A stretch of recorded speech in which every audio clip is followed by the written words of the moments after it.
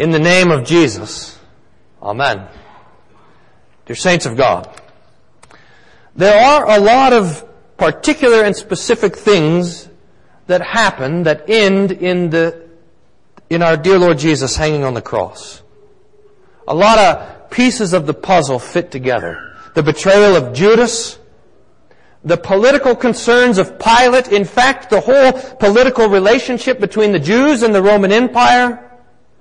There's a lot of specifics in the history and in the story, especially the animosity of the scribes and of the Pharisees. That's what the gospel reading is about, John 8, where Jesus and the Jews, the Pharisees, are duking it out. It's really quite incredible. They claim that Jesus is possessed by a demon, and Jesus calls them children of the devil. This animosity rises and grows. In fact, it starts to boil over until at last the Jews have Jesus run through their court in the middle of the night and then hand him over to Pilate to be killed. All of these details that we have today and that we'll have in the next 2 weeks about how Jesus ends up on the cross all fit together to tell the story. But they don't tell us why. The Bible does answer this question, but not in the gospel. In fact, I'd like to consider this from the epistle text in Hebrews chapter 9, why Jesus is dying on the cross. What is he accomplishing there? But to get the answer, in fact, we want to look at the whole sweep of the Scriptures, and we'll start in the Old Testament. In fact, we'll start in the garden, where God created everything, and He delighted in it. Remember? God says, He makes all this, and He says, it's good. And Adam and Eve are there, and He says, it's very good. There's this marvelous delight with the Lord's people and their God, and with God and His people. But then remember what happens. The devil comes along. He tempts Adam and Eve to doubt God's Word and to disobey it by eating the fruit of the knowledge of good and evil. And Adam and Eve eat, and all of creation is plunged into darkness and into death, into sin and into corruption. And now things, instead of being good, are bad. But remember what happens? That God comes. Adam and Eve are hiding, which I think is one of the worst verses of the whole Bible.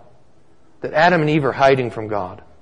You fathers know this. One of the most marvelous things about being a father is when you come home and your children run up to you and they just dogpile you, jump on you. But imagine if you come home and instead of the children running and grabbing onto your legs and piling on top of you like this, they run and they hide because they're afraid. That's what Adam and Eve do. They're hiding from God. But God finds them. And He says to them, remember, He curses the ground and He curses the devil, and then He preaches the gospel. He says, I'm going to put enmity, Eve, between you and the devil, between your seed and his seed, and your seed, Eve, will crush the devil's head, and the devil's seed will crush his heel. This is a promise of Jesus. And then the Lord, and this is not to be overlooked, then the Lord goes and He takes an animal and He fashions clothes for Adam and Eve. He takes their fig leaves away, and He puts in their place skin. The skin of an animal. We don't know this for sure. But as well as I can tell, this is the first thing to die in all of God's creation. This is the first blood shed in the history of the universe. And it's an animal who did nothing wrong, whose blood is shed by the hands of God, so that He could cover the guilt and the shame of Adam and Eve. And so begins one of the most important themes of the Bible, that is sacrifice. The Lord sacrifices this animal so that He might cover the guilt of Adam and Eve. Innocent blood is spilt so that guilty blood would not be. Remember the Old Testament then. Remember Noah, who the first thing he does when he gets off the ark, he builds an altar there and he puts sacrifices on it for the Lord. Remember Job, who day and night was making sacrifices to atone for the sin, to cover the sin of his children if they might have sinned in their feasting. Remember Abraham, who was wandering all around the the place. He was in Ur, and then he's up now the Tigris. Now he's in the Promised Land. Now he's over here to Syria, and he's in Egypt, and back and forth, and all of them. And just about every place he goes, he leaves behind him an altar where he made sacrifices to God. And then remember Moses. The Lord said to Pharaoh, let my people go so that they can go out into the wilderness and worship me. And they get out in the wilderness after the 10 plagues, after the crossing through the Red Sea, and the Lord calls Moses up to the top of the flaming mountain, and he gives him instruction for sacrifice. Here's where you sacrifice: the temple, the altar. Here's who sacrifices: the priesthood. Here's how they dress. Here's what you sacrifice. Here's when you sacrifice. The Lord lays it out. Exodus, Leviticus. Here is how to sacrifice. And we're reading this and we say, there is a lot of blood here. And it's true. The Old Testament is full of blood. The priests were always making these sacrifices for God. And it's good news. Because the people are to understand the sacrifices like this. Just like the guilt of Adam and Eve is covered by this animal sacrifice, so the Old Testament people are to see this lamb or this bull or this goat go onto the altar, and they are to understand that God is accepting their death in my place. I should be the one on the altar. I should be the one whose throat is slit and whose blood is drained. I should be the one who's going up in smoke. I should be the one there getting the anger of God. But God is accepting the death and the blood and the sacrifice of another in my place. That's the best news of all. There was in the Old Testament, and this is the last little piece of the puzzle that we want to get before we go to Hebrews, there was a sacrifice that was above all other sacrifices: the Day of Atonement. There was 2 bulls sacrificed on that day, sacrificed for the sins of the people. The first bull was sacrificed, and the high priest would take that blood and he would go into the most holy place, the very center, the inner sanctum of the temple. And no one would ever go in there except for the high priest, and only twice a year on the same day, the Day of Atonement. He would take that blood into the holy place the first time the bull sacrificed for his own sin, and he would pour it on the Ark of the Covenant where the 10 Commandments and Aaron's rod rested. And that blood would flow on the mercy seat, and it would go between the wrath of God because of our sin and the people. The priest would do it once for himself, and then he'd go out and he'd do it a second time for all the people of Israel. The Holy of Holies, and this is just some interesting stuff to think about, it would have been pitch black. The curtain would have covered it like this. And so the priests would have had to go blind. I suspect that the high priests had a room where they practiced moving around. They would have to go in through the curtain, come down along the curtain like this, step forward, go down through the other curtain, come into the Holy of Holies, and bring the blood there, and find the Ark of the Covenant in the dark, and there pour the blood. They wore bells on their robes in case the glory of God killed them, and the people outside would know because the bells would stop ringing. And they'd go in there with a rope tied around their ankles so that if they died, no one would have to go get them. They would just drag them out. The holy place. But the holy place is where God accepts the blood of the sacrifice to cover our sins. All this is pointing to Jesus. And so do our epistle reading. In fact, not just this in Hebrews chapter 9, but the whole book of Hebrews is telling us this, that the death of Jesus is the final and complete and the perfect sacrifice to take away sin. Jesus' death is a sacrifice. And that's the why of Jesus dying. I mean, it's a pretty important question for us to get our heads around. Why did Jesus have to die on the cross for our sins? And this is the answer. His blood is the atoning sacrifice. It takes away the wrath of God. It covers our sin. It brings God's smile. Jesus is dying in our place. Our vicarious satisfaction. He's dying instead of us. He ends God's anger. Here's the text. You have it on your bulletin, Hebrews chapter 9, verse 11 and 12.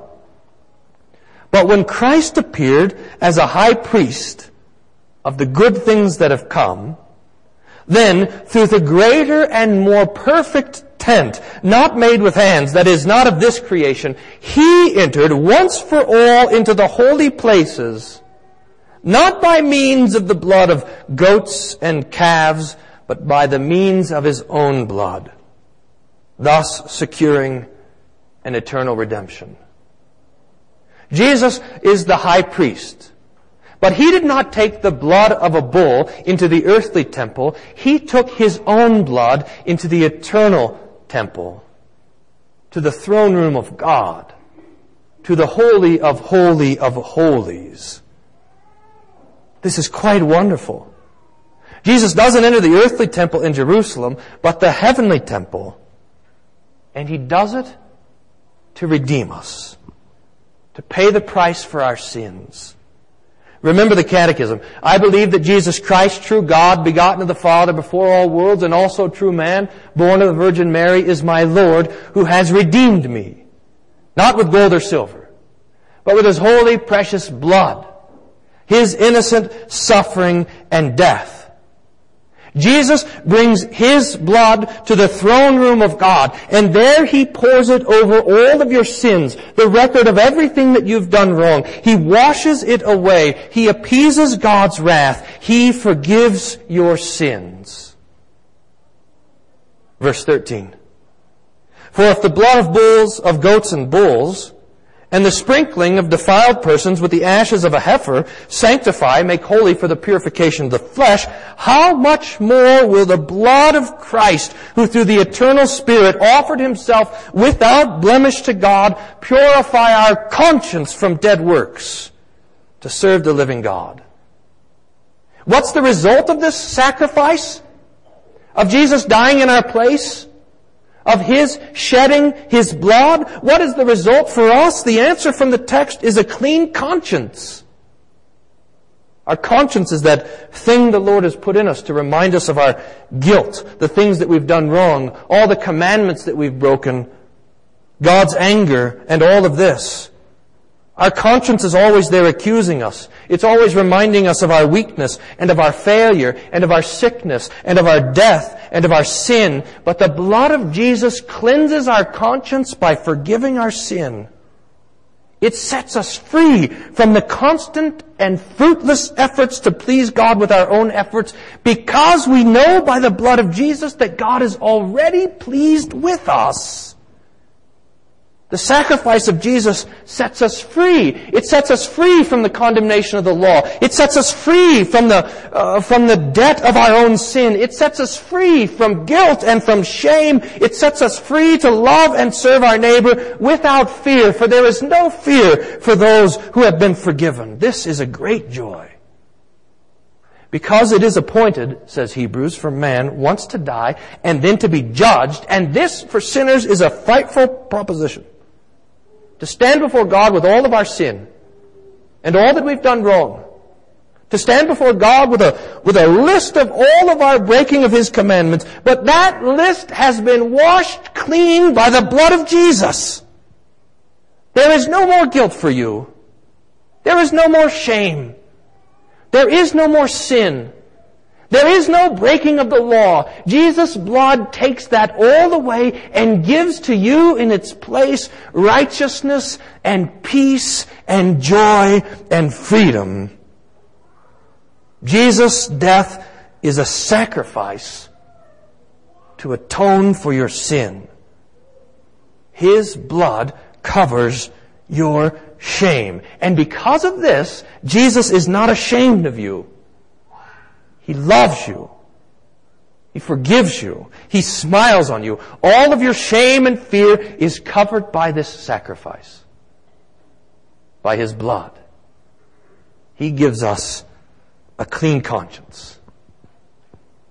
Therefore, Hebrews continues, verse 15, therefore he is the mediator of a new testament, in order that those who are called may receive the promised eternal inheritance, since a death has occurred that redeems them from all transgressions committed under the first covenant. Jesus is the sacrifice of the New Testament.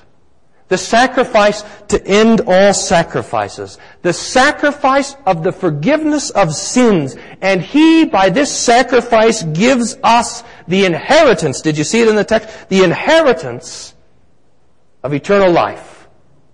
He makes you part of God's family. Behold what manner of love the Father has given unto us, that we should be called the children of God. And indeed you are. For this sacrifice, the death of Jesus on the altar of the cross, the blood of God shed for you, this sacrifice makes everything that went wrong in the world, this makes it all right. All good. So that Jesus looks at you and He says, I am pleased. May we, as we by the Holy Spirit consider the sacrifice of Jesus on the cross today and always, may we be given the comfort of the forgiveness of all of our sins through Jesus Christ our Lord. Amen. And now may the peace of God, which passes all understanding, guard your hearts and minds through Jesus Christ our Lord. Amen.